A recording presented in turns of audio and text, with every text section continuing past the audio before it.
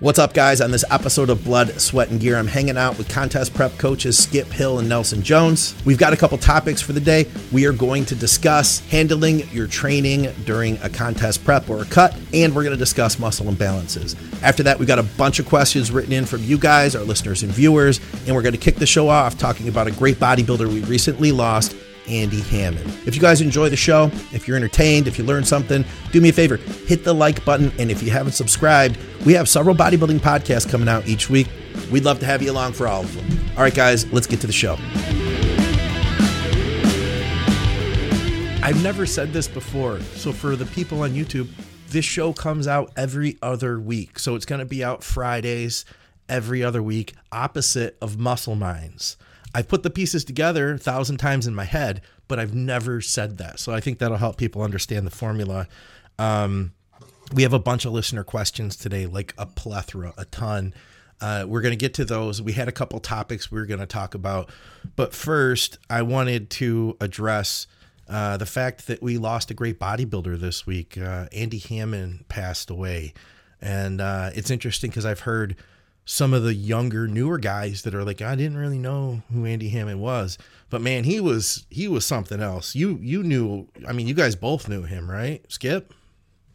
Well, yeah, being in Colorado, I mean, he lived in Colorado Springs or Black Forest, just outside of Colorado Springs. Okay. He was a very lively, unique personality. And he did a lot for I don't want to say for the industry. He did a lot related to the industry. He did a lot for kids. He did a lot of charitable stuff. He was about as much of a family guy. I didn't see, unless he was traveling, I didn't see any pictures of him without either his wife or his family. He had been with his wife, I think, since high school, and they were very tight. And they would do a lot of it's funny because people may not even know Andy Hammond, but they may know the guy, the guy with the blonde spiked hair who was Mr. Incredible. Yeah. Because he would go through these elaborate, paint setups, and it looked pretty badass, but he would involve his kids and his family in that sometimes too, when they could travel. They were just very, very tight. It's funny because my wife followed Andy quite a bit, and she was just always so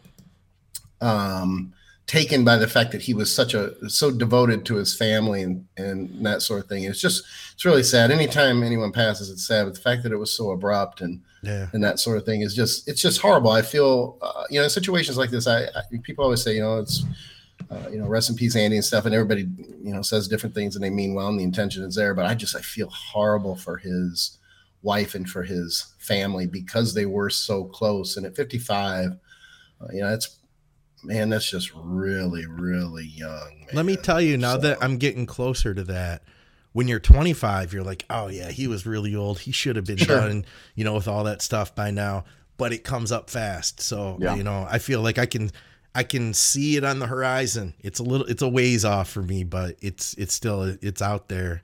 I'll tell you what, I have never heard anybody say anything bad about Andy Hammond outside of one thing. People thought he used fake plates. Did you ever hear that? They did. But I'll tell you what, VJ, my partner from Bodybuilding Nerds Radio, so he used to live in Iowa. Andy and his family did. So VJ met him back in like 2005. VJ was like in his 20s, early 20s. He was a natural competitor. And so he saw Andy Hammond and he said, like, this dude looks so big. He was he was a really big dude. And I think that kind of gets underplayed sometimes because he's like such a fun personality. He was a big dude and he was strong. So the video I saw them calling out, he was benching like 4 or 5 plates and he was making it look like it was no deal. VJ said he would watch him walk in the gym, put 4 plates on the bar and just pump them out for 10, 15 reps like it was a warm up. Just out the gate, man. Yeah. And I don't want to forget too, or leave out, he was a top collegiate wrestler in Iowa too. I think I don't want to be wrong, but Iowa State or something, one of the bigger Division I schools there, but he's got a very athletic background. I think in fact, before he was a phys ed teacher, I believe, before he retired from that and would travel more with bodybuilding and that sort of thing. Okay. I don't want to get off on tangents, but the fact that he was big, it's funny that you say that about the plates, because it's the only thing that I've ever heard negative. And it was funny because power lifters are the ones that got on him. And there's nothing worse to a power lifter than a bodybuilder who's in great shape and can put up big numbers. And they wanted to try to strip the strength thing because they said it was too, I think they said he was using fake plates. I think that's what it came down to. And it's funny because it came up on Intense Muscle. Yeah. And I pissed off a lot of power lifters by blowing them off. And I mean, these were, well-known guys, and they ended up leaving Intense Muscle and never came back. Only one did, and we're good friends to this day. But it was because I had to apologize because I told those powerlifters, I'm like, basically it's Andy Hammond, and I live close enough to him. I know what this guy can do, and you guys are just fucking wrong. Nelson, bottom line, now you're going to negotiate it. You represent the younger demographic on our show. Well, maybe. I'm kind of old now at this point. to me, you're the youngster. So you knew about Andy, right? Yeah, I met him at a Dymatize booth a long time ago. Okay. Yep. And I mean, obviously, I started reading the magazines in 2008. Yeah. So I mean, it's like he was there then, and that was probably he was more prominent than he was, in like 2016 or something. Yeah. But he spent way too much time with me. He didn't even talk to me for that long. Like, and I was very annoying a long time ago. I just asked too many questions, not considerate of people in line or anything like that. It's like, oh, I waited for 4 people. I should be able to stand here for 45 minutes. Yeah. So, and of course, yeah, it's like, talked to me for a long time. Very, very considerate. You know, it's funny you say that. It's like, I think he won his card as a super heavy, right? I would think so because he was a really tall. So I mean, it's like the guy human. was really big, and so now it's a little more popular to see people throwing like actually benching 5 plates. Yeah, I mean, you see Ian does it, Akeem can do it. I mean, well, I said 2 people, but heck, I'm pretty sure we saw Luke put up like 4.5 on incline. You know, it's a lot more of like a common thing. He was just big and freaky and strong a little while ago, when it wasn't as common. But I mean, it's the same thing. Like we've talked about this before. It's like how 4-plate bent over rows wasn't a thing 10 years ago where it's everybody doing it. And now on Instagram, maybe because you just know it's a possibility, you see all these people doing it. Yeah. And he was a freak strong guy. But it's funny, more than that, yeah. He was a really good guy. Yeah. And that doesn't need to be recognized for sure. Yeah. All right, guys. So we've got a couple topics here, and then we are going to get into a bunch of listener questions. We're probably going to keep this one a little bit short. I'm still recovering, but we're going to get in what we can here. So our topics, the first thing we're going to discuss was transitioning into a contest. How does your training change? And then from there, we were going to go into some talk about muscle imbalances. Skip may or may not have had a knee issue. We're going to talk a little bit about that and talk about, what I don't even know. Honestly, I don't even know. We're going to get to it though. We're going to wing it. That's what we're going to do. So Nelson, do you have people change things up when they go into a contest prep? Almost never. Skip? Almost never. Yeah, I mean, it's the same cliche, you dance with the one that brought you, and I don't want to oversimplify it, but Dante's words have rung in a lot of people's heads and ears for a long time in that sense.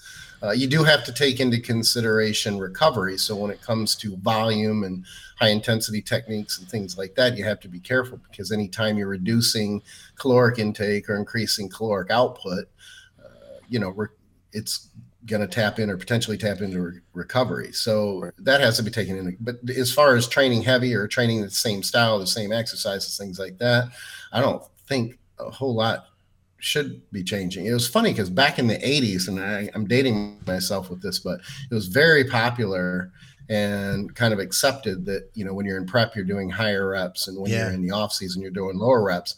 And it then went to, that's silly. You shouldn't do that. But there does come a point, I think, in prep where you do have to understand your limitations physically, and you may have to increase your rep ranges. It may not be as black and white as, well, you're in prep, you need high reps, and when you're not, you need low reps, but you do have to listen to your body too. And there's a lot of variables there that you got to take into consideration. Otherwise, if you push all the way through, I mean, at some point your strength isn't typically going to be what it was in the off season. If you're a good prep guy, most of your clients are going to hold a lot of that strength until it gets closer to the show.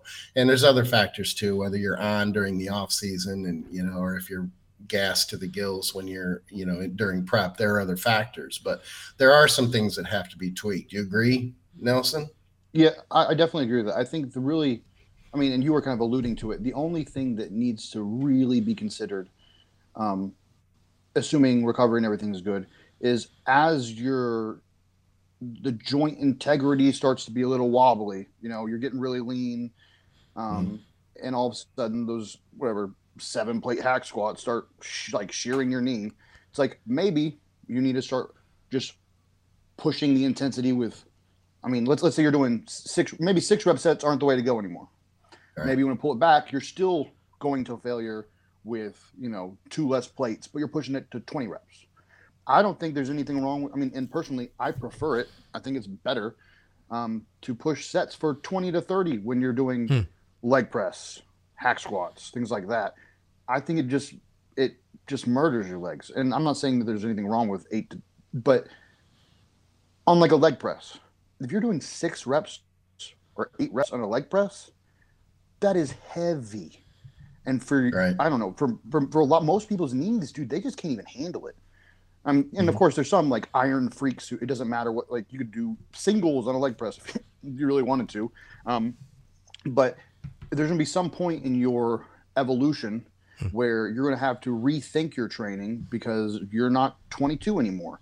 And I feel like for a lot of us, as we get really lean, that shines through even more. It's like, oh, okay, well, not only am I like feeling kind of wobbly, but I can feel my joints really hard every time I do a rep. Absolutely. Right. Maybe so it's like I'm not destroying my body and I can't walk next week as far as from actual joint kind of pain. Because by the time you get to the show, you don't want to be not being able to train legs because your joints hurt so bad. So it's like, what's better? Is it better to keep it the exact same because, we're supposed to? And I do agree with keep it the exact same. Keep it the exact same as long as you possibly can. Right. But I don't know.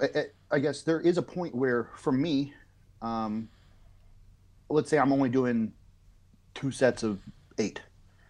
I might have to start, and it could be, and through prep, that you're pushing that same weight up to 12, and you're working it all the way to 20. So you are using the same weight throughout all of prep, and you just got stronger the whole way. And that would be ideal because you're growing the whole time.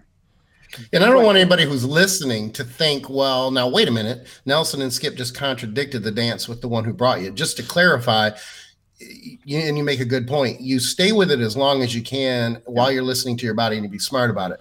The other thing is, though, too, when you mentioned 20 and 30 rep squats, I think there's a lot of people out there who think that may not be an off-season type thing. That's something that I would do in the off-season because it's a shock technique. So if you think, well, gosh, that's not an off-season, of course it is. Those things would be thrown in an off-season for shock value. And when I say shock on the muscle, stimulus that it hasn't seen before, there's where you get adaptation. So that would be done and can be done during prep to save the joints like you're talking about, and essentially not put yourself in as vulnerable position or as when it comes to risk of injury.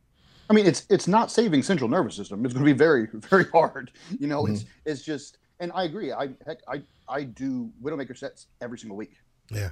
I think they're super valuable.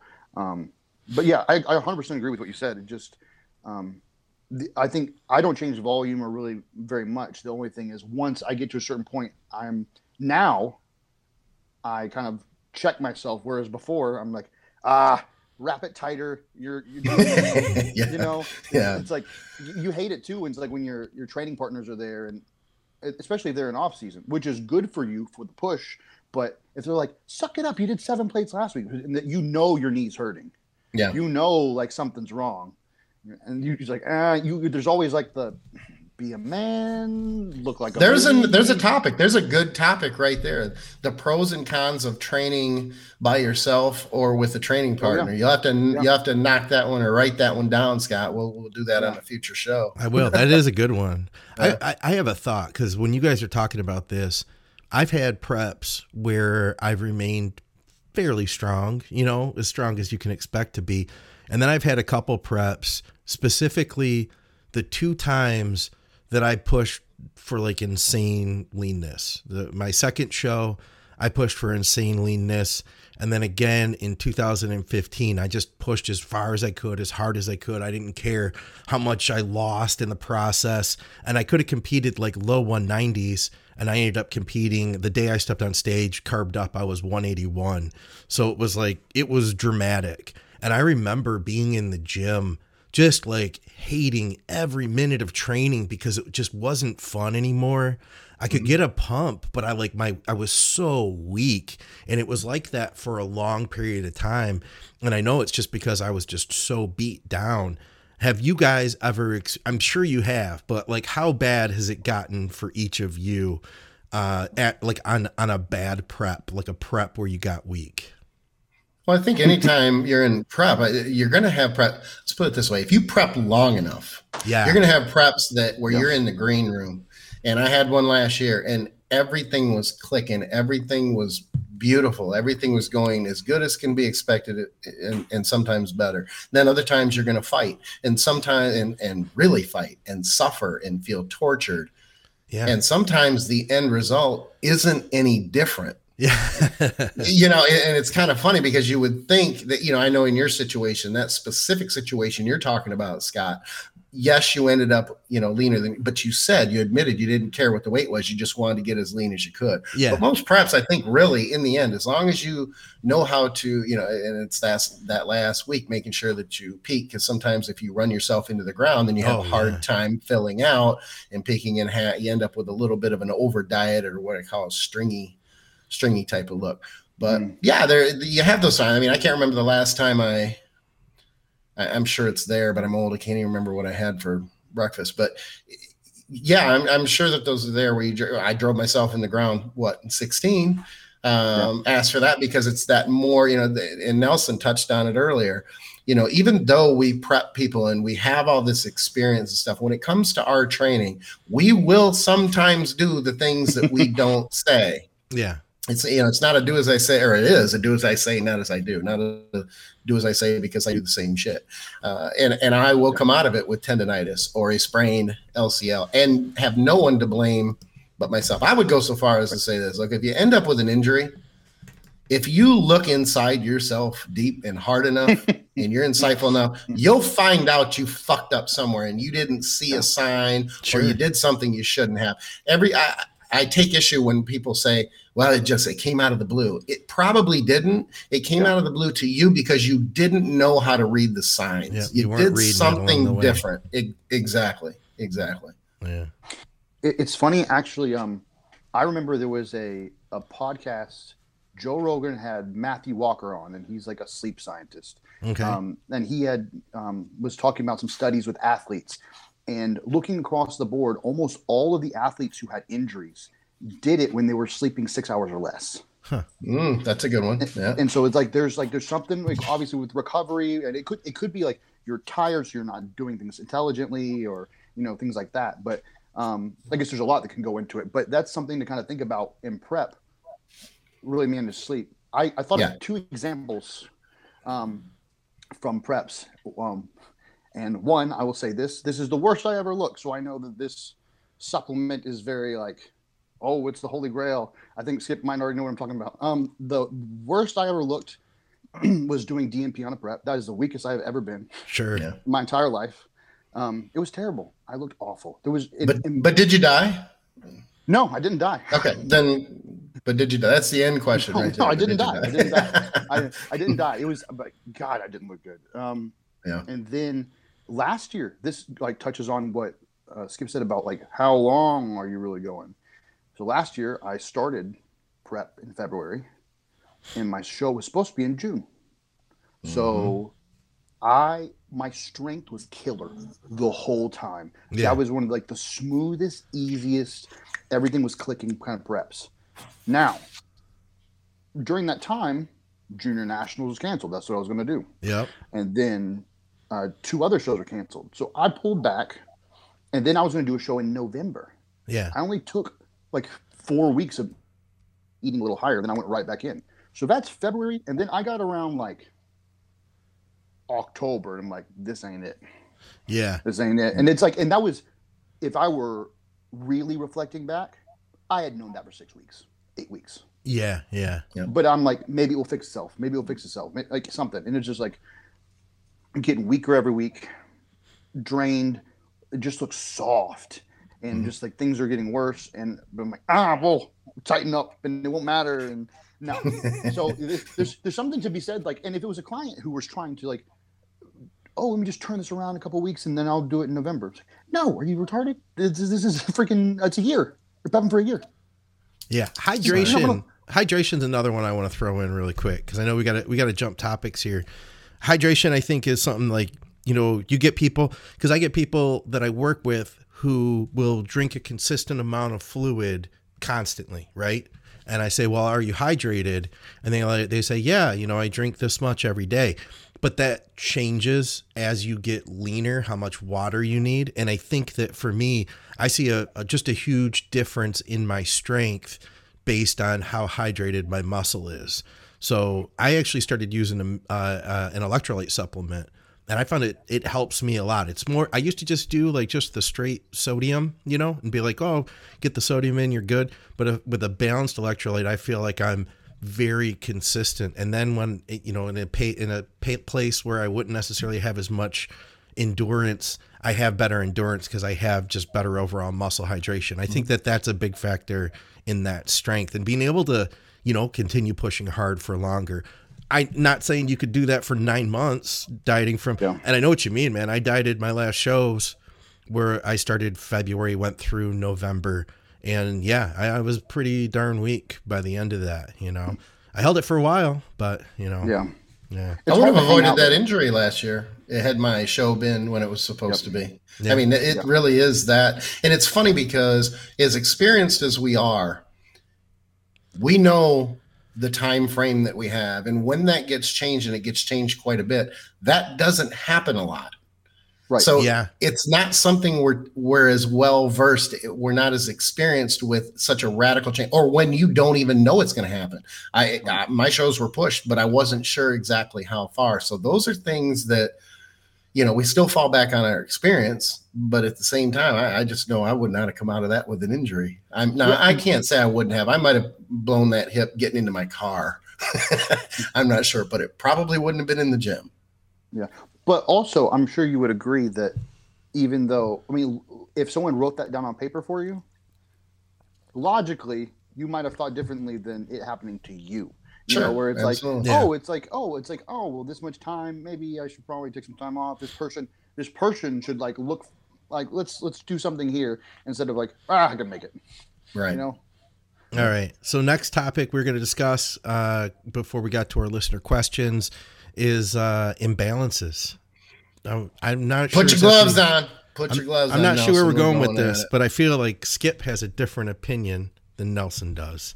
Well, it came up on the last podcast when Nelson was on the show.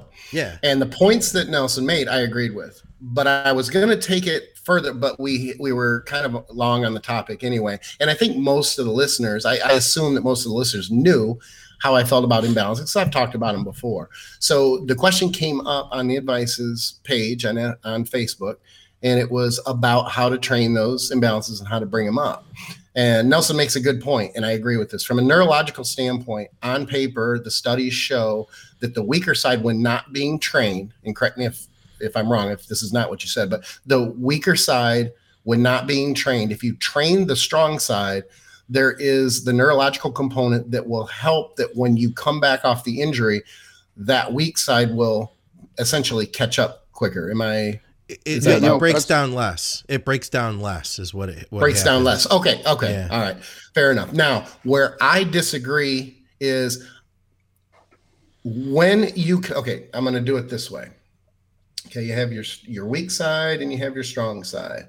Okay, it may break down less, but my concern is when you come back, I don't think you should train at all. Like, you shouldn't train the strong side. So I'm going to back up my explanation for that.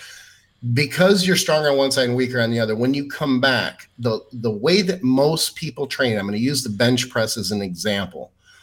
If you train, or even a dumbbell press, once you get to failure, you get close to failure, typically what happens is the form on the weak side is going to fail, and you're going to get shitty reps, and the lats are going to take over the tris, and the shoulders are going to take over. You're going to get a couple more reps. So what you have in a situation like that is the strong side will continue to get stronger. And I want to get into there we go, because there's a delay. The strong side will get stronger and the weak side will get stronger as well, but they still stay imbalanced much longer. If you train the weak side, and I would focus on the weak side, I call it training the weak side. You're training both sides, left and right, at the same time. But what you're doing is, as soon as the weak side fails, that set's done. And you have to be able to know when your form starts to falter, whether and I'm using, again, the bench press as an example. If you have to tuck your elbow slightly or something to that effect to change the mechanics, you should not go further than that, because then at that point, you're training the weak side and stopping at failure. The demand on the weak side is more than the demand on the strong side, even with the same weight. So then it closes that gap quicker, because the strong side doesn't continue to progress like it would if there were a couple more reps or that side was taken to failure. Basically, what you're doing is you're taking one side, the weak side, to failure, and you're in a sense under training the strong side. Yeah. So if I'm not mistaken, it may have been that I misunderstood what you said, because I agree that neurologically it can help to keep the weak side from degrading as much or atrophying as much. Yeah, okay. That was so the then point. Then it's not. Then we don't disagree. That's not fun. And I don't disagree with what you're saying either necessarily. What I would think is you want, or if I were personally to do this, let's say I tore my tricep, what I would probably be doing is I would probably train the non-toward side, just because you're putting blood in. It's allegedly it's going to help the other side. And when I start resuming training, I would do what you're saying, absolutely, because I would never keep pushing reps when this one's acting wonky. If one side is, because but you're an experienced trainee. You've been training for a long time. If you take a client who's relatively new and they have an injury, they may not know that. I mean, you can go in and see how people bench sometimes, and you can tell it's like, oh my God, your left side is so much weaker. Like, holy shit, if you would train it the right way, it wouldn't be imbalanced like that. I do think you make a very important point, which is you can only push to failure of the side that is weaker. Right. Once you go further than that, you're doing yourself more of a disservice. Sure. Mm-hmm. I would agree. Absolutely agree. And you just don't get away from that imbalance. That you just always have that imbalance. Even maybe more so than that, you're probably just looking for another injury. Oh, absolutely. The vulnerability is it's already if it's already weak and you're just pushing past where that can even go, that's how it's going to tear again, Yeah. All right. Well, we can move on to some questions then. Sorry, I didn't disagree with you. That was so not fun. I know. It's like, God. I bet. It's funny when you had told me about the topic that we were talking about earlier. I thought you were talking to Scott, that he was the one who had said something that you disagree with. That's why I kind of legit didn't register. I'm like, that was fun. Gotcha. I totally forgot about the topic. We got a bunch of questions here, guys. And I saw Martin Fitzwater's with us. Nelson's Martin, what's up? How's he doing, man? What's he got going on? Well, tell us while I find these questions. Yeah. And I crack a beer. Just kidding. It's a monster. Oh, well, that's disappointing. Martin is getting ready for the Tampa Pro. Okay. So I think he's currently training at Flex's gym. He just had a hernia thing, didn't he? Didn't he? Hernia and he had 2 surgeries, I think, if I'm not mistaken. 2 surgeries. Yep. Both of them. So he had hernia and gyno surgery. He got them done February 9th, I believe. So we're a little over like a month and a few weeks off. And he started training, I think it was 2 weeks ago. And he wasn't supposed to train before then. So we can call him out in front of all these people. He was not supposed to be training. Yeah. And I'm like, you can do cardio. And he's like, yeah, I definitely want to do cardio. I want to do cardio so I get some blood moving. and cardio turns into arms. Yeah.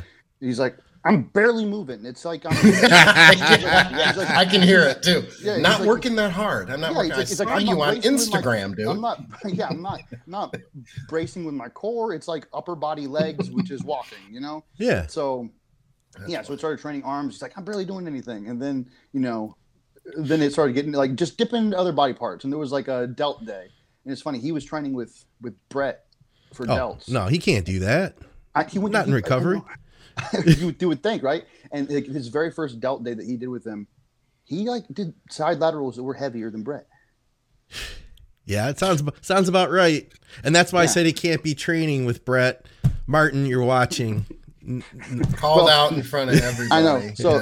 So now I guess we're to the point because now he can kind of train. Okay. I say use your best judgment.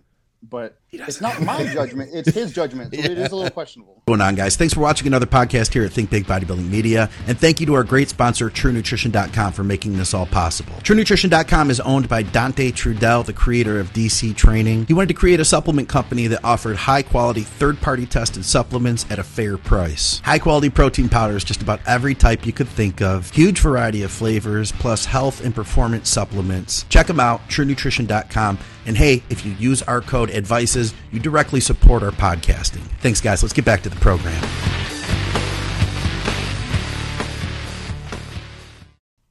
Oh, man. All right. Listen, I got a question here. I've been wanting to answer this one since I saw it come up from Rob Taylor. He asks, cold chills an hour after training, could it be dehydration, low blood sugar, central nervous system rebooting? And he adds that he's on 700 test and 380 NPP. Do you guys have any thoughts on this one? Yeah, it has nothing to do with his gear dosage. No. Yeah. No.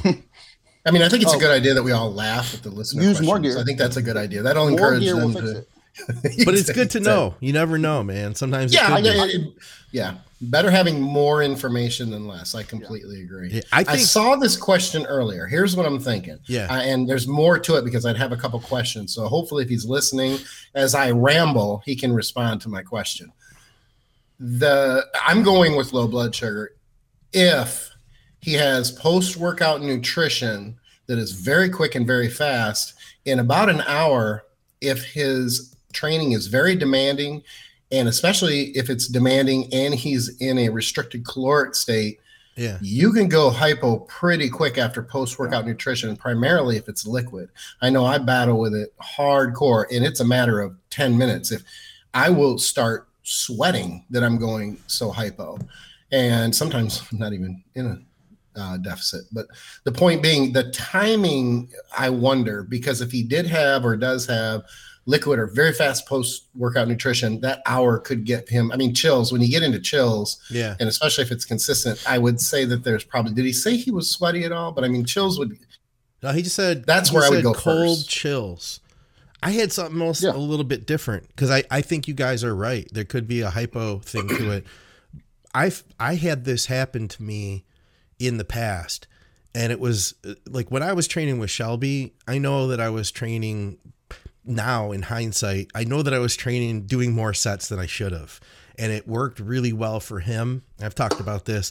I think for me, I would have been better off. You just finished that monster? He did, didn't he? Yeah. I'm sure that like an empty can click. It's only been like 2 minutes. You know, I'm not look, I know I'm old, 51 now, and I haven't eaten all day, but I've had 2 monsters. I don't see the problem here, and I just killed it, but you did. Sorry, I didn't mean to interrupt you, Scott. No. That was like so need a little energy. I wonder if it is something to do with the central nervous system. If it's not hypoglycemia, because I think that would be, that would be like the first thing. But I remember and you know where it would be? Like the first thing that would happen is it would be like my nose would get really cold. Like if you take antihistamines, you know how your nose can get really cold, and then I'd start feeling it over my skin. Sometimes it would be even while training, I'd start to get this, even using like highly branched cyclic dextrin in situations. I know that it wasn't my blood sugar, situations where I'd be eating and I'd get kind of like just like the best way I could describe it is I felt like I just got out of a car wreck when I'd finish those workouts. Like the way your whole body, like I've done that on leg day where like you get out of that workout, and I don't do it anymore. You feel like you just got hit by a car, like in it. I'm not exaggerating. Like the way you feel shaken up, just everything is just shook. I think that I had been triggering some central nervous system stuff, some central nervous system responses. I don't know, but I've seen things with people who have, oh gosh, my brain's getting really foggy all of a sudden. I'm not 100%, by the way. I'm like almost there, but I'm not good enough to be on a podcast. So I should just turn it over to you guys and I'll think about that one. Well, because I'm wondering what you mean specifically with central nervous system, because I'm thinking, okay, if you break it down that he's cold he said chills, right? Yeah. Okay. Yeah, so circulation went from being really good while he was training, assuming that it was really good while he was training, and you're going to be warm and blood flow is going to be real good. Veins are going to be popping. You're then all of a sudden, at least surface skin. I wonder where he's cold, if he's just cold from head to toe, or if it's just extremities or what, but then your circulation then would have to, if that's the case, there would be some kind of a circulation issue. And that's so the word I was trying to think of is autoimmune, and that you can trigger autoimmune stuff. Like I've known people, in fact, Victoria is one of those people where when she trains really hard, by the end of her workout, she's ice cold. She'll be sweating, but she's really like ice cold. Yeah. And it's an autoimmune trigger that happened. So I just wonder, I think that you guys are probably right. The first thing that I jump to is low blood sugar, but then I also wonder too, if it could be, if not that, then some type of an autoimmune response. It's not a common thing. Even like, the extreme would be like Raynaud's, where your skin turns blue. Even that would be like, if you kept going, you'd lose that circulation. And there's like a type of Raynaud's that can get so bad that you can basically get like lose circulation and get like the equivalent of frostbite on your skin. Like you can lose limbs and stuff like that. It's you're out of my wheelhouse. I've never heard of Raynaud's before. This is now the new threshold for Are You Training Hard? Yeah. Bro, yeah. Do you have Raynaud's? I think the next step after Raynaud's is probably rigor mortis, but I don't want to, All right. I'm just going to randomly grab the next one here. Brad Smith asks, best appetite suppressants when deep in contest prep. The urge to binge is constant. Any ideas to help? Thanks, guys. Cool. I'll tell you what, mine will be quick. Okay. I'll go first because mine will be quick. This is going to sound very arrogant. Okay. And I don't mean it that way. I have my brain is fucked up. It's wired differently. I don't emotionally eat, never have. Food to me, though it can taste good, and I'm kind of a foodie, I don't get so it's uncommon for me to get craved. Something has to be really fucked up and weird. Like I have missed 3 meals, even deep in a prep. I don't have problems with appetite. Maybe it's because I've done it for so long. I've thought about it. I don't know, because I used to have it when I was younger, but I don't have to deal with any type of appetite suppressant. I don't know if it's just locked in my brain because I've done it so long. I'm not sure. So I've got to hand it off to you guys because I don't have anything. Well, let me ask you a question before I go. Has it always been this way? Because I found that as I've gotten older, my appetite wanes. So were you hungrier when you were 20? Oh, no question. Yeah, no question. Yep, for sure. Now, there's also a component too, and it's not always, so I don't want to step on anybody's toes here. And again, it can be taken the wrong way. You should, and I tell this to my clients all the time, if you're dieting, you're getting really lean, and Shelby says this all the time too, it's gonna get nasty. You're gonna have hunger. I always want to step into someone else's body or brain to feel their hunger, and just to see, so that I can go, come on, you're being a pussy. That's just not even that bad. Or if I step into their body and go, holy shit, this is what hunger feels like. Holy crap, I've never. So a lot of times, if your diet is dead on, even though you're getting really, really lean, if it's dead on, you're not going to be, in my opinion, you're not going to be as hungry or as ravenous or have those cravings as if sometimes if you go into an over dieted mode, then and you're just ravenous at 15 weeks out, I'm thinking, damn, I don't know if you should be that hungry that far out. But I do think it's relative. I think that experience in dieting longer, I think the brain at some point just flips a switch and it's just accepted. It's not even something that you think about. But again, I'm talking about me because I've never felt it. I've never been able to feel it from what it feels like for somebody else. I agree with you. I think to some degree, and you kind of have to just like know that nothing will fix hunger. Right. It's like you're gonna be hungry, so it's like there is a degree of you got to suck it up. But there are. It's like taking the edge off. But to take the edge off, there are some things. Right. Obviously, some people they like Adderall. If you are 4 weeks out, you have half for Adderall. Well, maybe it's time to pop it because I would probably not do that at 11 p.m. But if you're about to die after meal one, then maybe it's time. Now, I do not approve of this or whatever you want to say. Meth? But nicotine gum. Nicotine helps, really. Absolutely. I'm a nicotine guy. You're like, I'm fine. I don't need anything. You're popping nicotine in your mouth. Like, I don't know what you guys. That may be. I chewed a lot of Copenhagen, so that may have been. That will certainly do it. So nicotine will help with metabolism, hunger, and estrogen. Now, the thing about nicotine, though, is a little bit helps with estrogen. A lot of it raises estrogen. Really? So I didn't know that. So it's kind of like coffee. A little bit of coffee, it's like keep you regular, no problem. You crush coffee all day, you might be really messed up. I'm going to be honest. I'm going to be completely transparent. Yeah. I just learned something that I did not know. I did not know that there was a connection between estrogen and nicotine. I didn't know that either. This was actually, I mean, I can't take credit for this. This is a Matt Porter teaching. So no kidding. Me and him were talking about this in April of 2019. I mean, it was right before he passed, but I still have the emails because we went back and forth about. It was actually for me, but it was about hunger. How significantly is just backing down estrogen? Yeah. I mean, I just wondered if he had any numbers or anything that he threw out. But we're talking about like probably as much as like a Mastron, not like significant.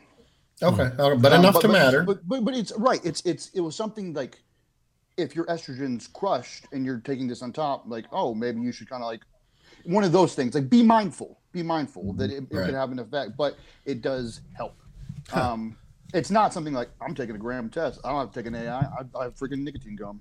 Like, I'm just wondering if I'm going to get bitch tits from chewing Copenhagen. Oh, no. I mean, it was like I think. I mean, I might be wrong, but a pouch of Copenhagen isn't it like 4 or 6 milligrams, something like that? A can is 88 milligrams of nicotine. Holy crap! Okay, yeah, that's a whole can. But yeah, well, see, it's funny because I was just having a conversation with a client today about this. My friend Kenley, he said that he had been dipping since he was 16.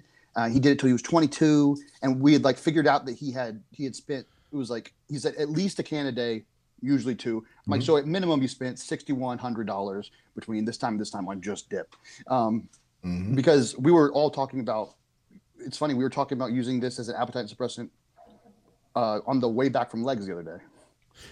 I have an issue with it though, just because the cost to benefit can be great for someone that would potentially start using more, develop a habit. Right. They went into a bodybuilding show and they came out, addicted to nicotine. I 100% agree. And this is why, like, I mean, I don't recommend it, but I'll tell you this. I was pretty scared or at least timid about it. Yeah. Because when we were talking about it, I'm like, I don't know, man. I don't know if I'm someone who's going to like have trouble with it or what the case may be. So I remember I only bought like a very small, whatever box of it. I'm like, this might be something I just need to throw away. So I don't spend a lot of money on it. It is very addictive. No question. Well, as soon as I had the first piece, I knew it wouldn't be a problem for me because it tasted so bad I'm like, it became one of those things like. It literally became something I dreaded, and I was so thankful. I'm like, oh God, I don't have to chew this awful gum anymore because I hated it. Well, the gum is horrible. It's not good. So I mean, obviously, like if it's something, if you enjoy like the buzz too much or anything, and I don't know, I think anyone should walk into this with caution. This just like anything else, like you don't want to be addicted to something for bodybuilding. That's silly. Yeah. We have enough problems as it is, but we have enough issues. Yeah, but I don't know. For me, it was one of those things like I was chewing 2 milligram pieces a day, and Amateur. Matt just told me. I know Matt told me it's like Matt said get 2 milligrams and do 3 a day max. 3 is your max. Period. In the story, it's like we would treat it like if I only let you have 2 sodas. It's like you don't go over. It doesn't matter if you want it or not because that's the rules of prep, right? Yeah. So weigh it out for yourself, guys. You know, if you have that personality, then like don't even touch it. You got anything else you want to add to the list? I wish I remember the name. I guess like a fiber supplement can help. Yeah. Like if you're because just fiber in general helps. Like I think people overdo it with the vegetables way too often. And I don't say that as critical. I've overdone with the vegetables, and you don't look good. You don't feel good. You know, you walk around with you eating a bag of broccoli every meal. Well, you look like garbage. It doesn't matter. And you smell like garbage too. You smell pretty fucking bad because the gas coming out of you is not good. So no one wants to be around you, and you look bad. Right. But I think that can help, and I know they sell like supplements that will like it has fiber in it, and you can eat it and then drink water, and it'll fill up your stomach. But I mean, at that point, come on, are you doing this to look better or not? Right. You have to accept that there's just some amount. I mean, and all fat burners have like some sort of appetite suppressant quality. Yeah, I was going to add ephedrine to the list. Even a small amount of ephedrine can help. In fact, I've even used it on when I've dosed Clen. I keep the dose pretty low. I mean, even like I've gotten fat loss at 20 micrograms. So I've actually combined that with a low dose of ephedrine, and I've even taken it at like 10 to 12.5 milligrams, just enough. And it helps me personally to get my appetite down. And I've seen the same thing happen for other people. So I'm going to throw that one out there. I'd agree on that fiber. I'm going to go back to something you were initially saying, Nelson. And that was the fact that you're not going to ever like get rid of it. You have to accept it. And you were saying that too, Skip. It's like you have to accept it. At the end of the day, you're not putting as much into your body as you were before. You're literally creating a hole that you're now trying to fill with something. And I found myself like buying more stuff, on Amazon or going to the store, shopping, buying shit that I didn't really need just to have stuff to kind of like, make me feel good for the fact that I wasn't like filling my stomach with the things I wanted to eat. So I think that at the end of the day, there's a level of that acceptance that you just have to have.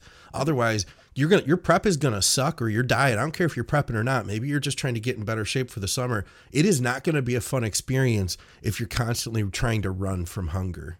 Like Skip, you accepted it, man. And if you can switch your brain around and be like, hey, this hunger means that I'm getting where I want to be, then you're going to be in a much better place, Right. Well, it can be distracting. It can get to the point where it's distracting you from not only just your, simple tasks and everything else, but your job and your career and things like that too, because that's all you think about if you're focused on it. Yeah. All right. What else do we have here? Okay. Here's an older guy, Ross, over 60. The body's falling apart. Back L5, S1, both rotator cuffs torn. He's had surgeries for his, looks like neck, C7. Man, he's been through the ringer. Went out for a month with muscle atrophy of the side tricep and L5, S1. Let's see what to do. I'm depressed. What can a person take or do for this? 3 surgeries, 3 years in a row, 3 years of bad luck, Ross. first thing I would wonder is how many years he's been training. Yeah. Because your chronological age, if he's been training since he's been in his teens, or if he's been training 7 years, that could make a difference. But I would say to first look at your training. I'm not saying that he doesn't have issues where at 61 his body is, doesn't have limitations or anything else. But if he has a history of training, his body would be, I would think, would be relatively, I don't want to say adapted, but it wouldn't be this training hard wouldn't be the shock to the system. I would look at the training and I would see if it's too heavy. I would check mechanics. I would check, like we were talking about earlier, hydration, all the things that can lead to, did he have signs prior to any of these injuries and he just pushed through anyway, ignored the signs, things like that. And I'm not saying that he may not be falling apart and that they're just out of the blue and the body is pretty much, the body's thrown up their hands and went, yeah, you're too fucking old. But at 51, I would like to think that that's not the case, because I certainly wouldn't want to be in that condition in only 10 years. I wonder how he's training too. Absolutely. Is he following everything we talk about at Think Big and advices and progressive overload and doing one set, to maximum failure? Because I feel like it's at 63, I might not want to do that anymore, Right. I don't know. What do you think, Nelson? Oh, I mean, I'm certainly not an authority on, whether or not this guy, especially if he's been training 30, 40 years, what he should be doing. But if he's still trying to like do DC right now, maybe don't, man, and that's, it's not to say anyone can't, or to say it just, what happened is they kind of said Dante made all these freaks and then John Meadows fixed them, So it was kind of like one of those things where it's like eventually your body it's too old to do all this, and it might not be your fault. It might be your body's fault, or it could be that maybe you're just missing something, Maybe you don't sleep well, you're under recovered, you're not eating as much as you think, or it could be so many things. I can't pretend to know, but yeah. Nerve issues. I know he mentioned nerve issues. Well, I don't want to, I'll stay in my wheelhouse. I still think that there are probably, if he looks back and he really digs in deep, there are probably signs leading up to every single one of those injuries. Now, if he's saying, I can't go balls out like I did 20 years ago, well, welcome to the club. That's just natural. And you don't have to be 60 to have that happen. You can be, as you get into your 30s, you're going to have problems and you're going to start to see things that you didn't see in your 20s. We're made of rubber when we're younger. I see some of these younger guys doing shit and I cringe and think, God, if that was me, I'd blow a disc or my kneecap would shoot across the fucking gym. All right. Okay, how about this? 1 second. Yeah. I just have to say this because this is the most embarrassing thing that's happened to me in so long. So I'm 30. And the other day, my daughter, who's 4, I was doing like we're just playing in the living room, and she jumped like over whatever, from one marker to another, and we were just putting things and trying to like see how far she could jump. Yeah. And I was going to impress her, and I'm like, stand back. And so I did a jump. It might have been 5 or 6 feet. It wasn't. I'm not like a long jumper. Yeah. But anyway, I did it, and as soon as I landed, my knees hurt so bad. That's never happened before. And it was I told you, don't have kids. Kids ruin everything. They injure you. They cost you money. Too late. It's funny. That's another thing. It's like all those people who get so worried about not being able to have children on cycle. I'm like, well, didn't prevent anything. There's a good topic. We could talk about that as well. Oh yeah, for sure. We're coming up with a lot of topics during the show. All right. Thoughts on a blend of no ester compounds as pre-workout and specific legging muscle enhancement that include no ester boldenone, no ester nandrolone, and dianolone. I don't know dianolone. No ester. Okay, my first reaction is I hate no estered gear. That's just me. Yeah. Because I like blood levels, to be stable and maintained and that sort of thing. This is just me. And I'll admit that I am not well versed and I don't have a ton of experience with no estered gear. But the reason I don't have that experience is because I know a little bit about them in the sense that unless you're a power lifter or you're doing something that you need your testosterone levels to fly through the roof for about 2 hours. Yeah.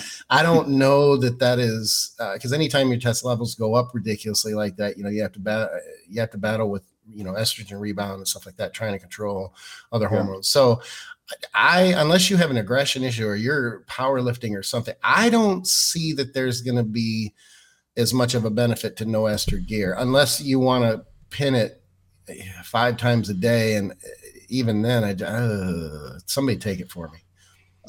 Have you guys ever had Boldenone Ace? No, but I've heard nightmare stories about it. Okay.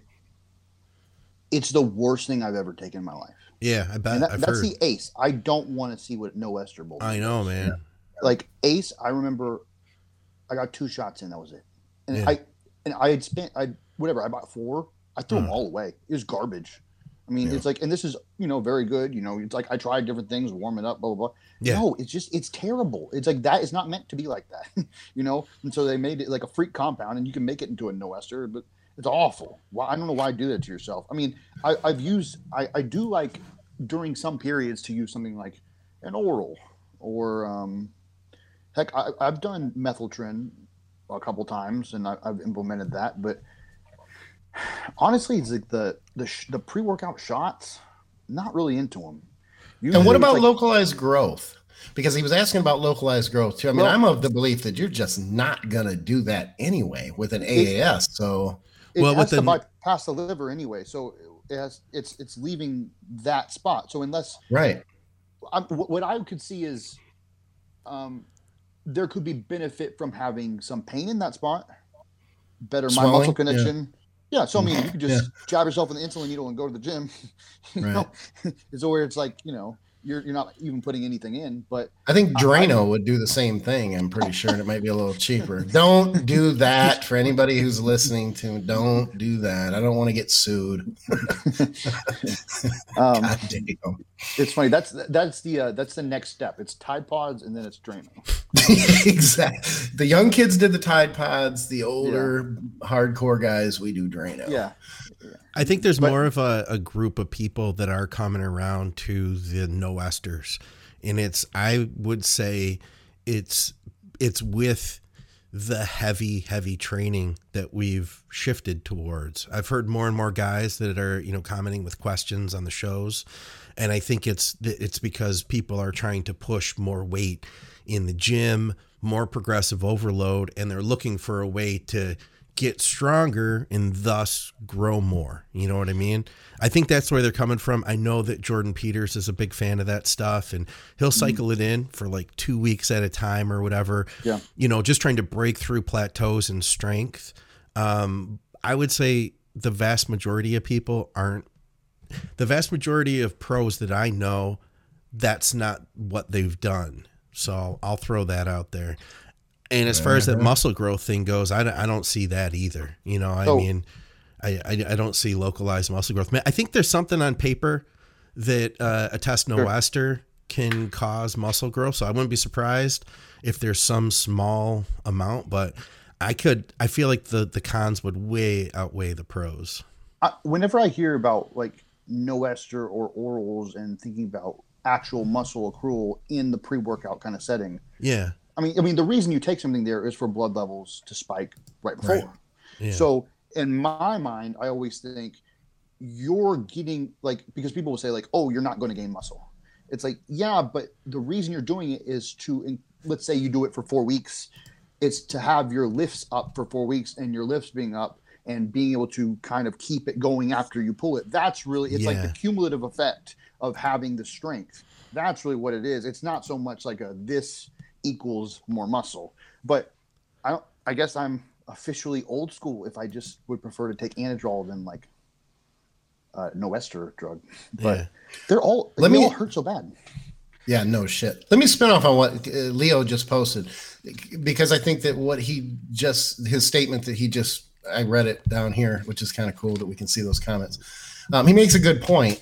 What did he say? But he was saying that pre-workout I'm paraphrasing, but that there is a benefit because a lot of us will use orals. And again, I'm paraphrasing, orals prior to as well. I don't disagree that there are, he put it back up. Cool. That there is a benefit, much like Nelson was saying, with, increasing the blood levels during training. My thing is I think it's splitting hairs. And I'm going to step on some toes, I think, with this. So I want to be very careful how I say this.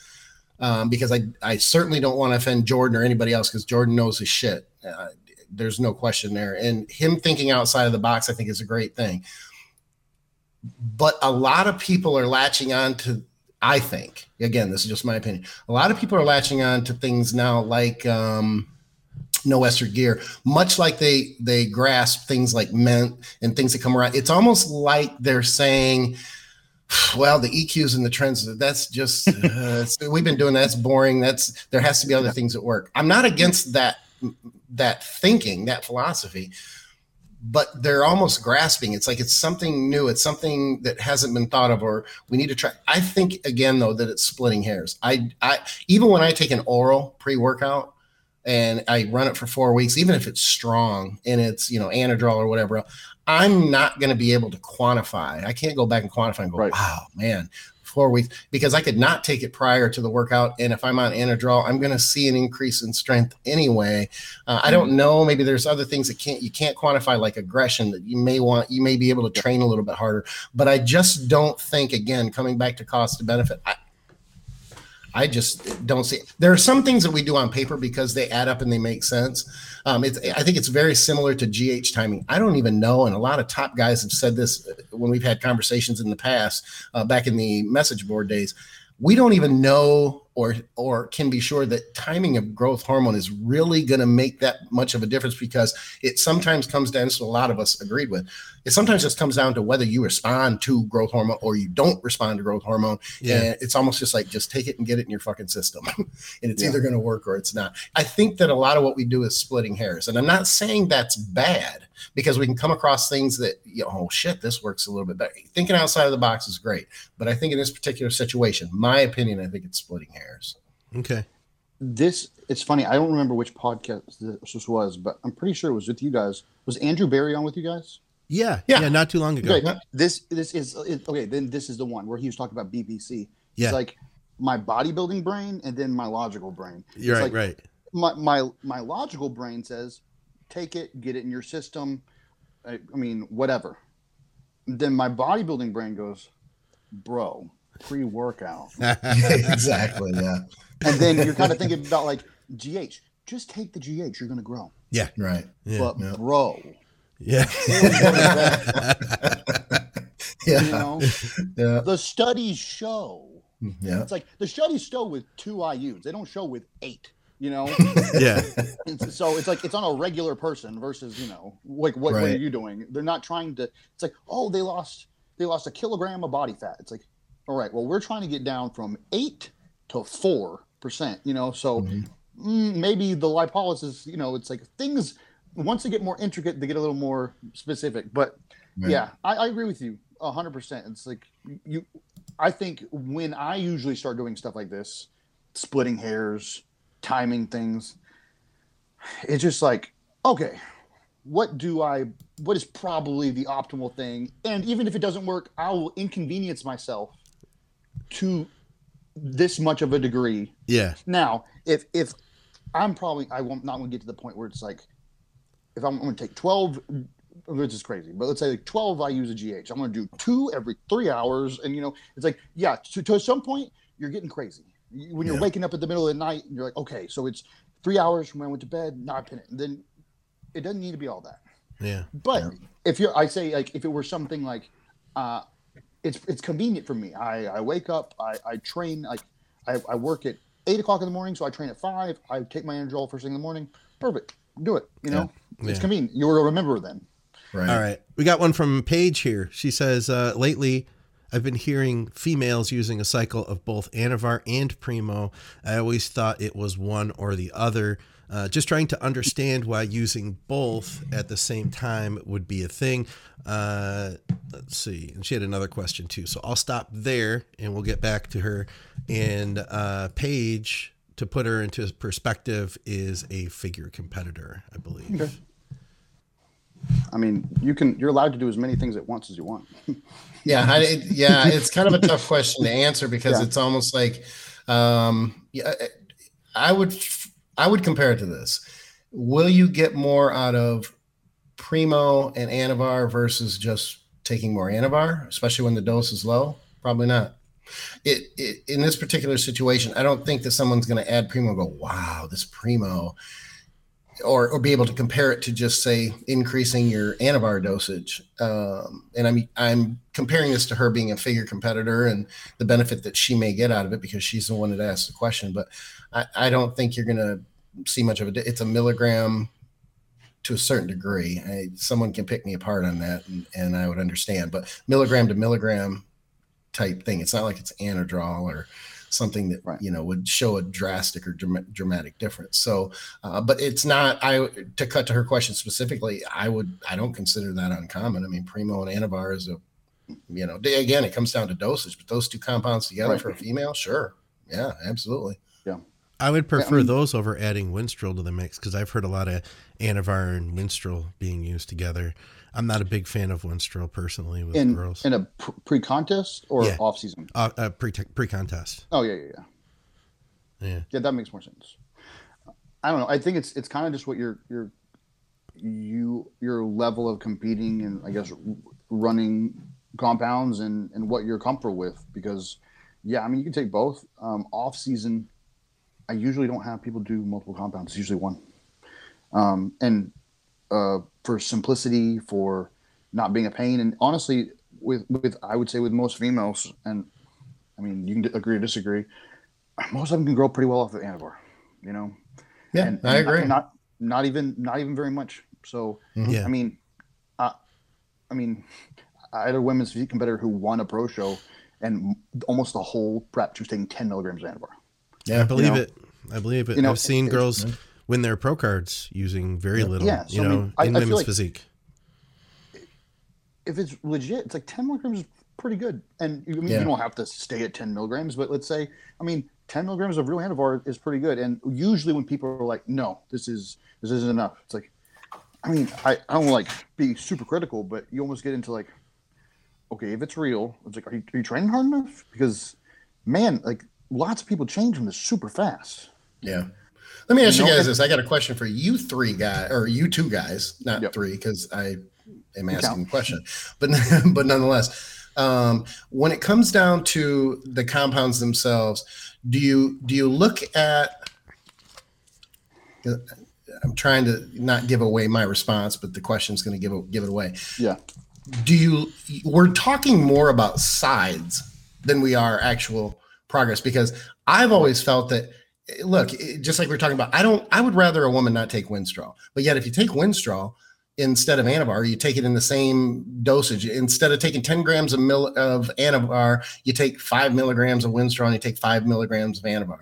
Technically, basically, your progress is going to be roughly the same for this discussion. But the sides, I look at it from a sides component. You could take Tren, you could take DHB, but the sides are where you have to be careful. And we obviously are more careful with, females than we are males, because if you get male side effects when you're a male, it's not as bad as nothing happens. Side effects when you're a female. Yeah, exactly. So I think when the women should look at it more, and she may have been asking in that context, but I don't know if it was clear. So from a benefit standpoint of what you're going to see in the gym, as far as muscle mass and things like that, it's going to be roughly the same. It's the sides when you change these compounds that can change sometimes dramatically. Sure. And the dose doesn't have to be that big for females. So I just wanted to throw that out there, see if you guys agreed, but I figured you did. Yeah, absolutely. I would say, especially with Winstrol, if you're going to take Winstrol, you need to take less than you would Anavar. Yeah. But even at a low dose, I don't disagree with that, but I'm just saying, like, if we're using real low doses, like it's 5 milligrams oral, I don't know if that would, I think as it starts to get up higher, then of course the side effects become more dramatic when you get up in higher. Oh yeah, of course. But let's say on, whomever, 20, like a figure competitor, 20 milligrams of Anavar usually not that many sides, you know, and most of them, they come to you running 20, 30 milligrams, and you're like, 30, what are you doing? But let's say like you're 20 milligrams of Vanor, that's pretty common. 20 milligrams of Winstrol, Right. you shouldn't be running that too long, lest the sides get out of hand. Yeah, I agree. So, you know, you could run that a couple weeks, or even let's say like the last week. But if you're talking 6, 8, 12, that's not something that's realistic, in my opinion, to do it wisely. Mm-hmm. So, but yeah, I would say for the most part, when you're getting down to just milligrams, yeah, I agree. But I don't know. I guess I do see Winstrol as harsher. Yeah. Oh yeah. She's coming into a show now, so I think she's talking about prep, you know. Okay. And I think, just kind of put it in a little more context, and I think that, like, I was thinking a couple things here just to kind of add in. I mean, I think you guys are right. I think that that's my first thought when we talk about women and steroids, my first thought is like the side effects, not necessarily the benefits. But yeah, you stack two steroids together. Do you guys think there's a synergy? Do you guys believe in synergy between steroids? Between steroids in general? Because I think there is. I mean, I think that taking 500 Deca, in my experience, produced better results with less side effects than, say, taking 1,000 test. Skip? I don't know that there's not a synergy. I'm thinking this because my initial reaction was absolutely yes. But then the more I think about it while you're talking, I'm thinking to myself, I don't know that there isn't, but I question whether some people, because it's so individual, that some people just don't do well on certain compounds. And I don't know, when you say synergy, I think that it's more, in my brain anyway, that it's more across the board, like this and this will work. But sometimes it doesn't, because, you know, I use myself as an example when it comes to Primo. I just don't seem to get much out of Primo as an example. So I don't know that I don't know if I would consider that a synergy with another drug, or I just don't respond very well to it and I would respond with something else. Here's another example I'd throw at you. I have used, say, you know, Tren and NPP together, and I thought that it was awesome and great. And a lot of people don't like to do that. So I don't know, you know, if you ask most people, I think they would say, yeah, I don't run Tren with, you know, NPP or Deca. And then I do it, and I'm like, oh, wow, this works really well. Yeah. So I kind of got us off topic. Sorry. What were you going to say though, Nelson, about this topic? Oh, what was the question again? Just synergy. I was just about to agree with Skip. So, oh yeah. No, it's funny because I kind of follow along the same as with Skip. It's like my knee-jerk reaction, like, immediately was like, yes, of course there's a synergy. And then, like, I was thinking about it, and I'm like, well, it's like, how much is synergy and how much is just each compound is awesome. Yeah. But yeah, like, I would say if I were to take, I don't know. How about Tren and Winstrol? Oh, I thought you were going with compounds. Yeah. I'm sorry. No, because I can see Tren as Tren, and let me slow down. Tren and Winstrol, I would consider, I think most people would, that's a pretty synergistic. But is it just that those compounds tend to work for most people? I don't know. I don't know. That's why I can't figure out. You're right. I mean, but yeah, I would say, like, if I'm, we'll say Tren and Winstrol, if I'm taking, I don't know, what's a responsible dose? 300 milligrams of Tren. Yeah, that's responsible a day. Yeah, I know. It's like anytime, like, you talk about Tren, like, people, like, they look at your I don't know, even if you said like 525, you know, they're like, whoa, bro. I'm like, dude, it's like 2 weeks. Calm down. Like, I'm a grown man.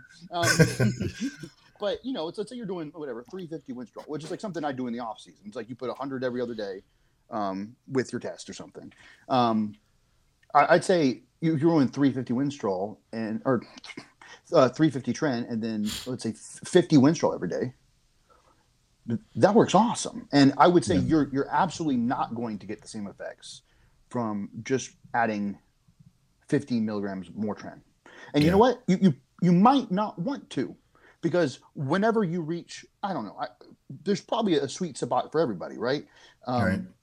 Because there's definitely a point where if I'm taking Tren, I don't want to go over that, lest the side effects just get too much. And it's not that, you know, I know some people, their idea of side effects is like, oh, I can't handle it. It's so harsh.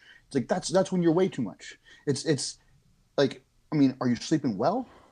Yeah. Or Right. is it just awful? Are you lactating? That's probably a terrible idea. Maybe back it down a little bit. Yeah, It's like, yeah. you know, just because you have Caber doesn't mean that, you know, You need to use it.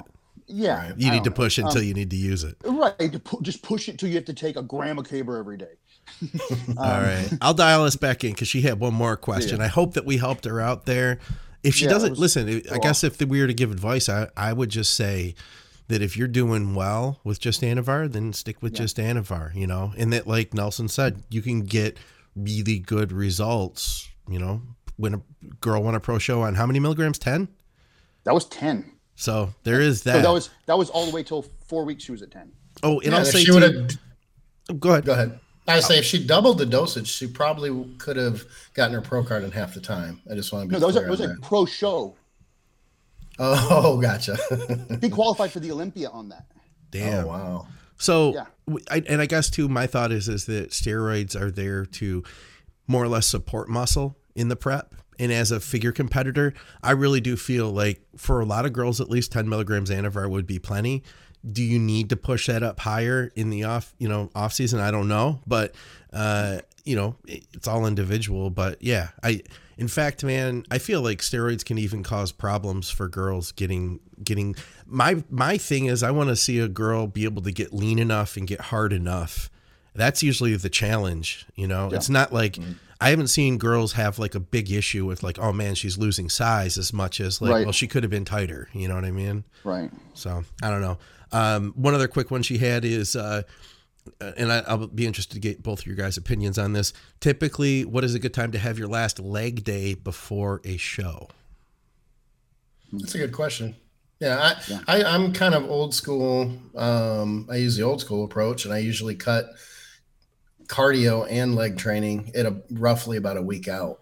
But again, you know, there are always variables, but typically that's what I like to do, because I think that if you're dealing with inflammation coming into the last week in your legs, you're going to lose detail and separation. So, you know, some people may need to do something there, but you know, even things like squats and stuff like that, I don't like to do a lot of heavy type of shit like that, even at a week out.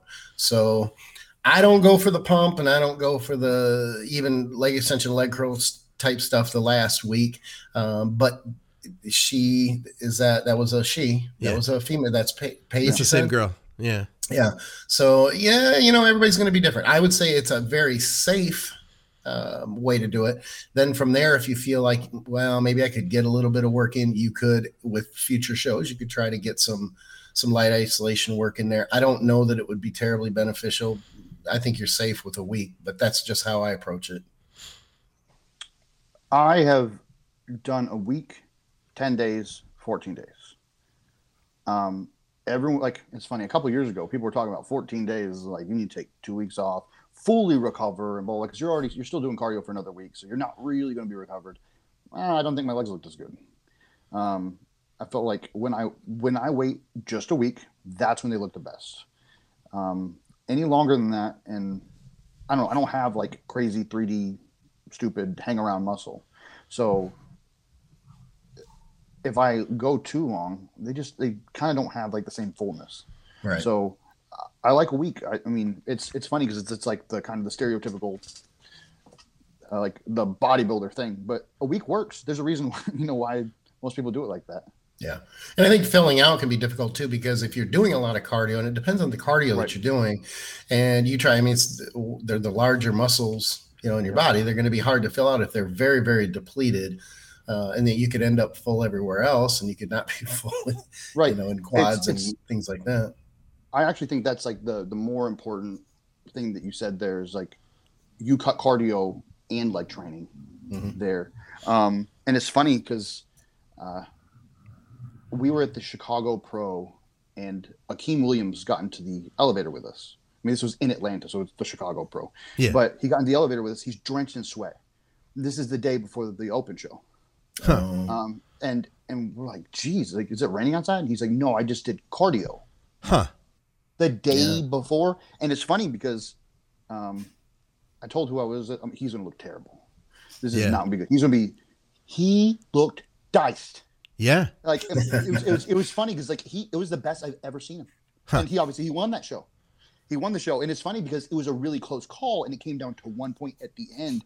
And I'm like, maybe that last session was like what pushed him over the edge. Yeah, exactly. You know, or was he that good in spite of it?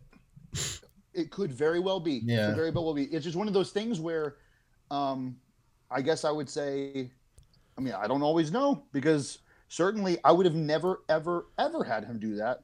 Mm-hmm. But Oscar had him do that and he walked on stage and that is the best I've ever seen him. Well, maybe they were watching it. I mean, not maybe. Oscar was obviously watching him really close all the way in. He was in there right next to him, you know. And it made sense. You know what I mean? Yeah. It made sense. I think there has been times where I've seen cardio be beneficial later in the week coming into it.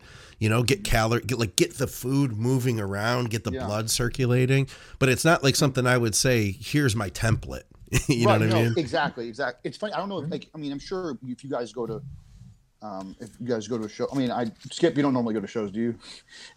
Not as much as I used to. Yeah, but you know the deal. It's like when you go to a show and you're at a gym like 2 days out, all the bikini girls are still there doing the cardio. Yeah. Yep. You know that I do. So that I do. It also depends on the division. You know, it's like maybe they need to look flat. You know, it's no bikini girls coming in bursting full or anything. You know. I don't want to drag the topic out, but I wanted to add one thing. We also don't know how much cardio and to what extent. We think of cardio and maybe it was intense, maybe it was short, maybe it was 2.5 hours and it was low intensity and he was in a rubber suit and they wanted to move water because he had spilled drastically. 100%. And then he woke up the next day and he was dry as fuck and full as fuck. I mean, that could be too. Yeah. He could have been spilled and then they fixed it. Absolutely. Yeah. We're probably not going to get to all the questions here, guys, just because I don't have the stamina to stay up and do them. But we'll get through what we can and we'll save the rest of the questions for the next episode. I'm just going to take the next one I had down here. I am curious as to how all you guys, what your methods are for stack design for yourself and for your athletes. There is a school of thought that roughly 10 milligrams per kilogram is a standard range of combined compounds during a blast phase for an intermediate bodybuilder. It is something I've picked up from following Dan Duchesne and his theories, just wondering how you all go about it. And actually, I'm going to tie two questions into one. That's the kind of host I am. Because we can't get them all, so I'm going to try to do two here. There's another guy who says that this is the guideline protocol for the off season by he says a certain bodybuilding coach, not saying the names. Don't want you to be biased or unbiased. What do you three think of such approach? Note is a rough diagram that gets adapted and individualized based on the athlete. His athlete's needs and context. So he has a graph here showing the weeks, and then it's milligrams versus kilograms, and then he's got a chart to figure it all out. Is that for gear? Yes, milligrams. So I'm going to guess. Yeah, he's talking gear. What's your thought here, Skip? If it's from another prep coach that he doesn't want to name, I don't want to comment out of respect for whoever that prep guy is. Whether I like him or hate him, I would have the same response. I'm not going to beat up the guy asking the question, but I would say that if someone posted anything that I've done with my client and posted online to get, opinions, I would probably be mildly offended. Now, this looks like this looks like he's put this out, I'm guessing. Like the coaches put this. Okay. All right. If that's the case. That's okay. what I'm guessing. Right. Yeah. In milligrams, I'd have to see it. Going back to the first question, I don't use formulas for anything. And that's not to say that they're bad, but I don't use them for calories. I don't use them for, gear dosing or anything else. And the reason for that is this simple. And I'll use two examples. If I have an NFL lineman who might come into town at, 360 pounds or even sometimes higher, if he's listening, I'm not taking a shot at him, but nobody knows exactly who it is. his by formula, his calories would be significantly higher than say 130-pound figure girl. Yet I have seen 130-pound figure girls routinely take in far more calories than this particular NFL lineman to get lean. So the formulas, the reason I don't use them is because they just don't.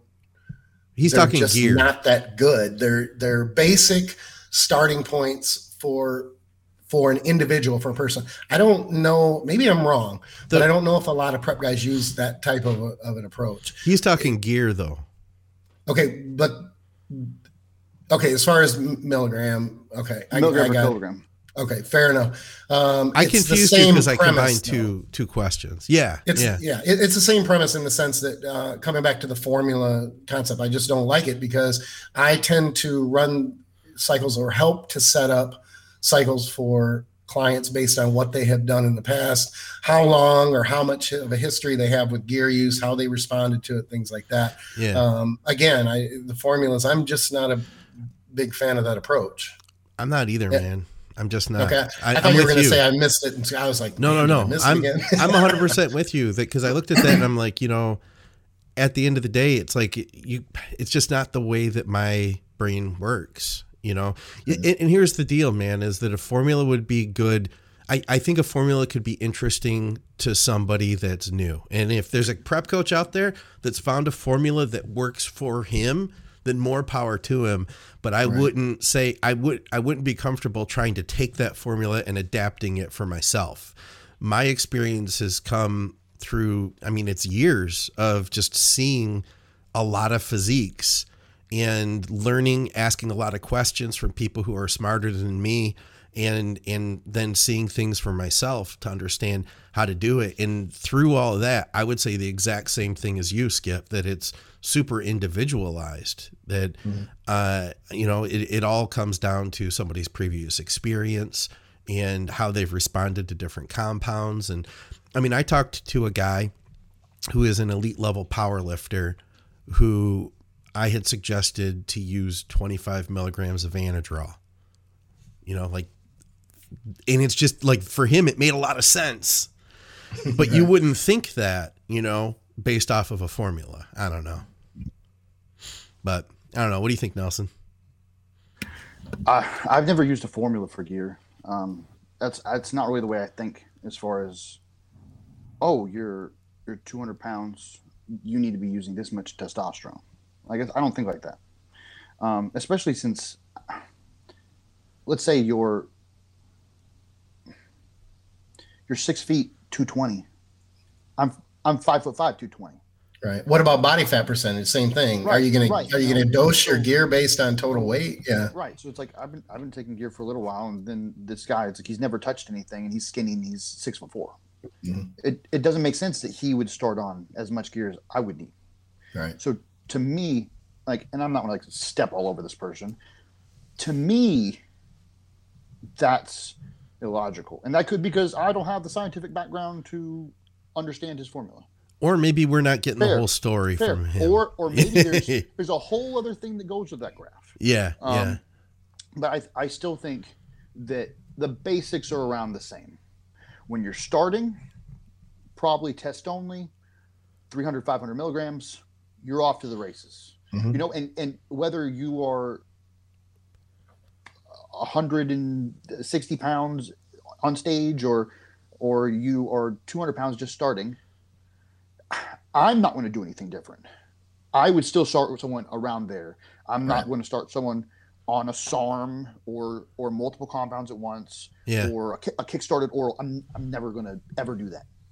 And you can always go up. That's the thing I think sometimes people don't understand. If you get it wrong, you can just go up. Yeah. There's nothing wrong with that. I don't know. To me, it's really hard to kind of. But I agree with the comparison to. It's the same with nutrition. I'm when someone tells me what they're eating, I don't go, okay, well, you're 185, so times 10 for calories. Right. I've never done that. I can understand where the formula, though, if I just take everything I know and I completely wipe it out and I say, gosh, where would I start? A formula would be really helpful to give me some type of black and white starting point. So even if for those people who don't know and they use the formula, that's fine. Then once you get that where you're starting with the formula, then you have to start to read your body and pay attention. And I think a lot of people you need time and you need that experience under your belt to be able to read the feedback that your body is giving you and then be able to make those adjustments. Yeah. And it's trial and error. I mean, that's the reality of it. And when people say, well, I don't want to do the trial and error, I want someone else who knows how to do it. We're basically doing the same thing. Right. We're reading what you're doing and we're taking your feedback and we're seeing, and now we might save you some time because we're better off at reading it without being biased, and where someone's individual brain can kick in and go, oh, I'm hungry. Oh, I need a cheat meal. Oh, I need more or less. We don't have to deal with those biases. Also, you've seen it so many times. You've had a lot more experience, so you can make, you know, and that's the thing with a coach, and you can make those choices and decisions quicker. I think that would be the other part of that story too. Right. And just like with food, if you saw someone was taking 600 tests, 400 EQ, you're not gonna be like, oh, well, you got to be on a Graham test and 800 EQ because your body weight says that. You would be like, oh, you'd be like, all right, this is working for you, you're growing. We're just gonna leave it right here, and then we're gonna change this. We're gonna change this. Yeah. You know? So it's situational. It might be a great starting point. You know, if you're very new at this and you've been doing this for a couple of years and you're kind of like, where do I go from here? It's like, well, my body weight's increased this. I want to try this. Go for it. Knock yourself out. I don't think there's anything wrong with that. I think part of bodybuilding is experimentation and learning your body and kind of just trying out a bunch of stuff. Yeah. But yeah, it's never something I would use personally. Sorry about that, guys. All right. I'll see if I can find one more here. That was my phone. Not that is that matters, what that was? Yeah, I was propping it up. I keep it propped up so I can see it without having to really look down and, you know, look like I'm not listening, or, you know what I mean? So I have it propped up and I had it too far and it, you know. All right. I got, let's see here. Okay. This kind of goes back to when we were talking about training. If I'm doing unilateral exercise, should I go to failure with each side or do the same number of reps, even if the one side hasn't reached failure? Will one side grow more if I do more reps? Well, that's what we were talking about earlier. That's the post that I was referencing when we were talking about imbalances. So the only thing I would add to that is that I wanted to say earlier, but we had gone a little long on it, was I don't believe, and this is just a personal thing. It's not, and I understand that I have OCD issues, but I will never, if I had a bad imbalance, I would not train one side. I would figure out how to train both sides. Sure. And to figure, there are those people who will do a couple extra reps on one side. That's just not something, because then you get into this big gray area. Is 2 enough? Should it be 3? Is that too much? It's like you can't look and go, because you're always going to have one side based on coordination and your, the way the nervous system is set up, that is, you're going to favor one side. And bodybuilding is funny because you want that perfect balance, but it's rarely there. There have been pros forever and ever, hallelujah, now in the 80s and everything else. Richie Gaspari had an arm that was 1.5 inches bigger than the other. They're not always going to be perfectly the same, and you're not going to notice it. Well, you will individually on yourself. You'll notice those things. But even really good judges, unless it's a pec or a ladder, it's something that's right next to, and then you can see the symmetry or the asymmetry. You're not going to notice. It has to be a pretty dramatic difference in a leg or an arm before it's going to be noticed. Yeah. One of my listeners from Bodybuilding Nerds, I think it was, I don't know, he might be listening here. I wish I could remember who it was. Maybe he is listening. Maybe he'll message me after this. He had such a cool analogy, the way he put it. So imagine if you have an imbalance. Let's say like one pec is, we'll just like call this a number, is the way he put it. One pec is a 6, the other pec is a 5. If you can move those up several numbers, and now this one is a 9, let's say this one's an 11 and this one's a 10, it's still imbalanced, but that imbalance, that asymmetry is going to look a lot smaller if you can continue to grow both muscles. Mm-hmm. Agreed. I thought that was a really good way of putting it. Mm-hmm. You turned one up to 11. So Exactly. Yes.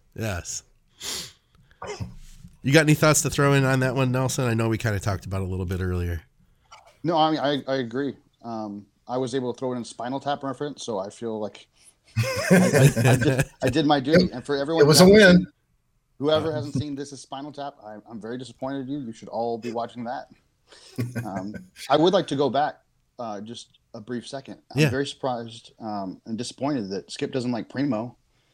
Yeah, I know. I am not a fan of it. I ran it at high dose, and I'm like, God damn, this just does not seem. And the second I changed that one compound out, it was great. Yeah. Like, Oh, really, man? Yeah. I really like it. Yeah. But that shows the difference. I mean, that's a good example right there. You know, we've both been at it for a while, and you like it and you respond well to it, and I'm looking at it going, yeah, this could go right in the trash. It's funny. There's like I know there's like every time once in a while it's like I don't get stuff that's what it's supposed to be, right? So it's like I've had it where it's been MPP, and I can just tell that is MVP, that is not Primo. Yeah. But let's say more recently, I had some Bayer amps that I know are legit, and I had the best experience to where I'm like almost looking forward to doing it again. It's like I looked so good. I don't know. It's funny. I really like it. I work really with a do. guy who everything he took, he didn't get a good response from. Like we tried. Buddy? This is a Golf. guy. Yeah. What's that? I said golf. Yeah. Hey, we took, we tried, testing Anavar, testing Deca, like everything was bad news. I shouldn't say testing Anavar, testing D-ball, testing Deca. We tried EQ. Nothing was going really good.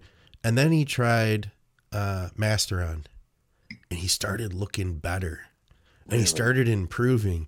And then we thought, like he was growing and getting in shape. And I was like, I said, I got a crazy idea. You haven't really responded to things well in your off season. Let's throw a little mast in and see what happens. We use some Masteron and anything. And obviously he's in a surplus. He's running tests. He's going to grow. This is more hormone than he would have had otherwise, was my thought. And he did he's not a huge guy, but he made really good progress. He's got, some decent muscle on him now. But yeah, testing Masteron was a great growing compound for him. Just like then I thought, well, if that worked good, why don't we try Primo? Know? And Primo worked really well too.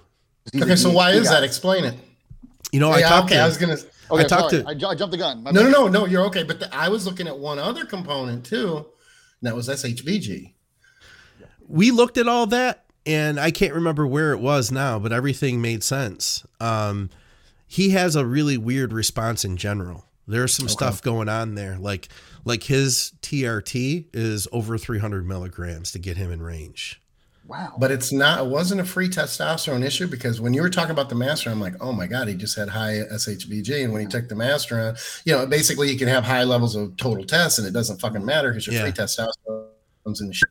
So, but that may not, that's what came to mind though, originally. You know what it was? I'm still putting the pieces together on him. But I talked to Victoria about it, and I think there's some stuff.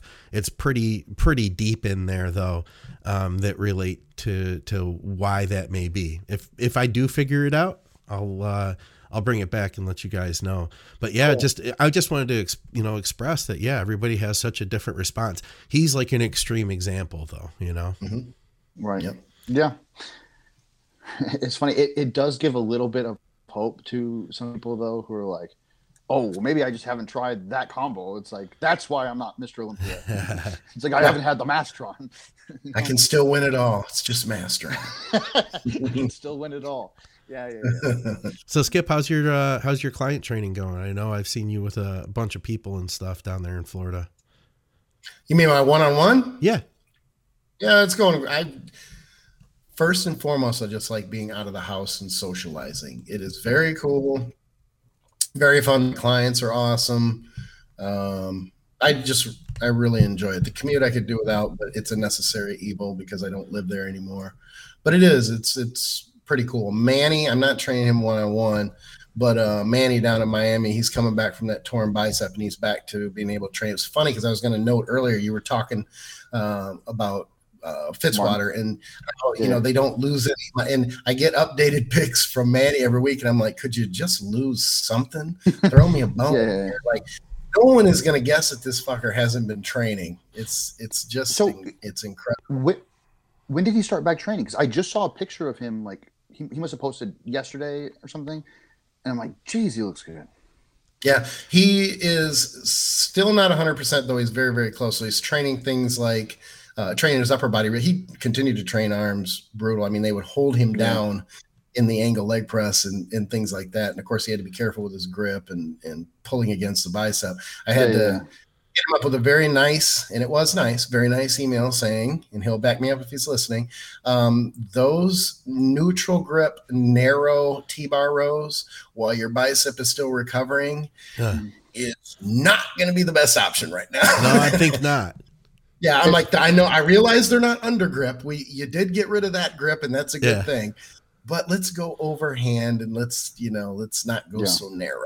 So he's really nice. Coming back. He's doing well. Yeah, it was a very nice, very nice email, and he will back me up on that. He's coming back. He's doing real well. He's just not 100% yet, but he's very, very close. And I will give him this: he has been very patient. I really thought that when he first had the injury, I'm like, this motherfucker isn't going to wait 3 weeks, and he's going to back bang, and I'm going to have to stop down there and poke my head in and go, "What are you doing over there?"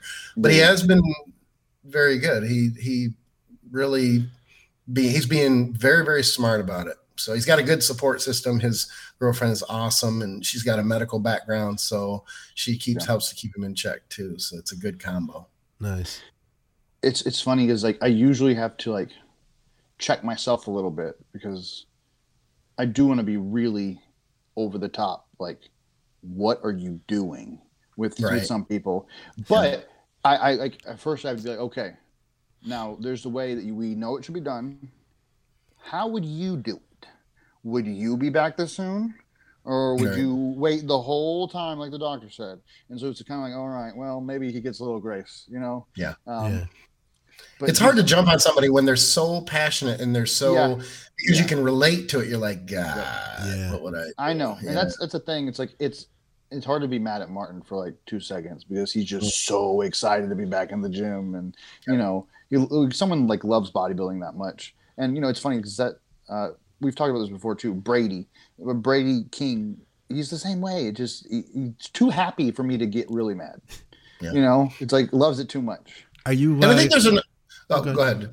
No, I'll just say there's an argument there that because these guys recover or because they're bigger and they grow more, that they recover from workouts so much quicker, that they're going to recover from injuries quicker too than us mere mortals.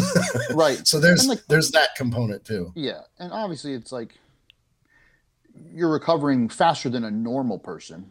Right. So if you're, you know, especially if there's growth hormone or whatever, it's not like if your dad got hurt, you know? Yeah. It's like, They have like doctors have this in mind, like you need 8 weeks. It's like you probably need 8 weeks. Could we do it in 4? Maybe. I don't know. Right. Yeah. It's probably not the smartest thing, but is it possible? Yep. Yeah. All right. Listen, let's wrap this thing up, guys. For another episode of Blood, Sweat, and Gear, I'm here with Skip Hill. Check out teamskip.com. Check out Nelson over on the gram. I'll have everybody's Instagrams in the show notes. Check out our sponsor, True Nutrition. Did I already say that? I was going to. I don't know. I'm getting tired. It's time for me to go. I'll see you guys.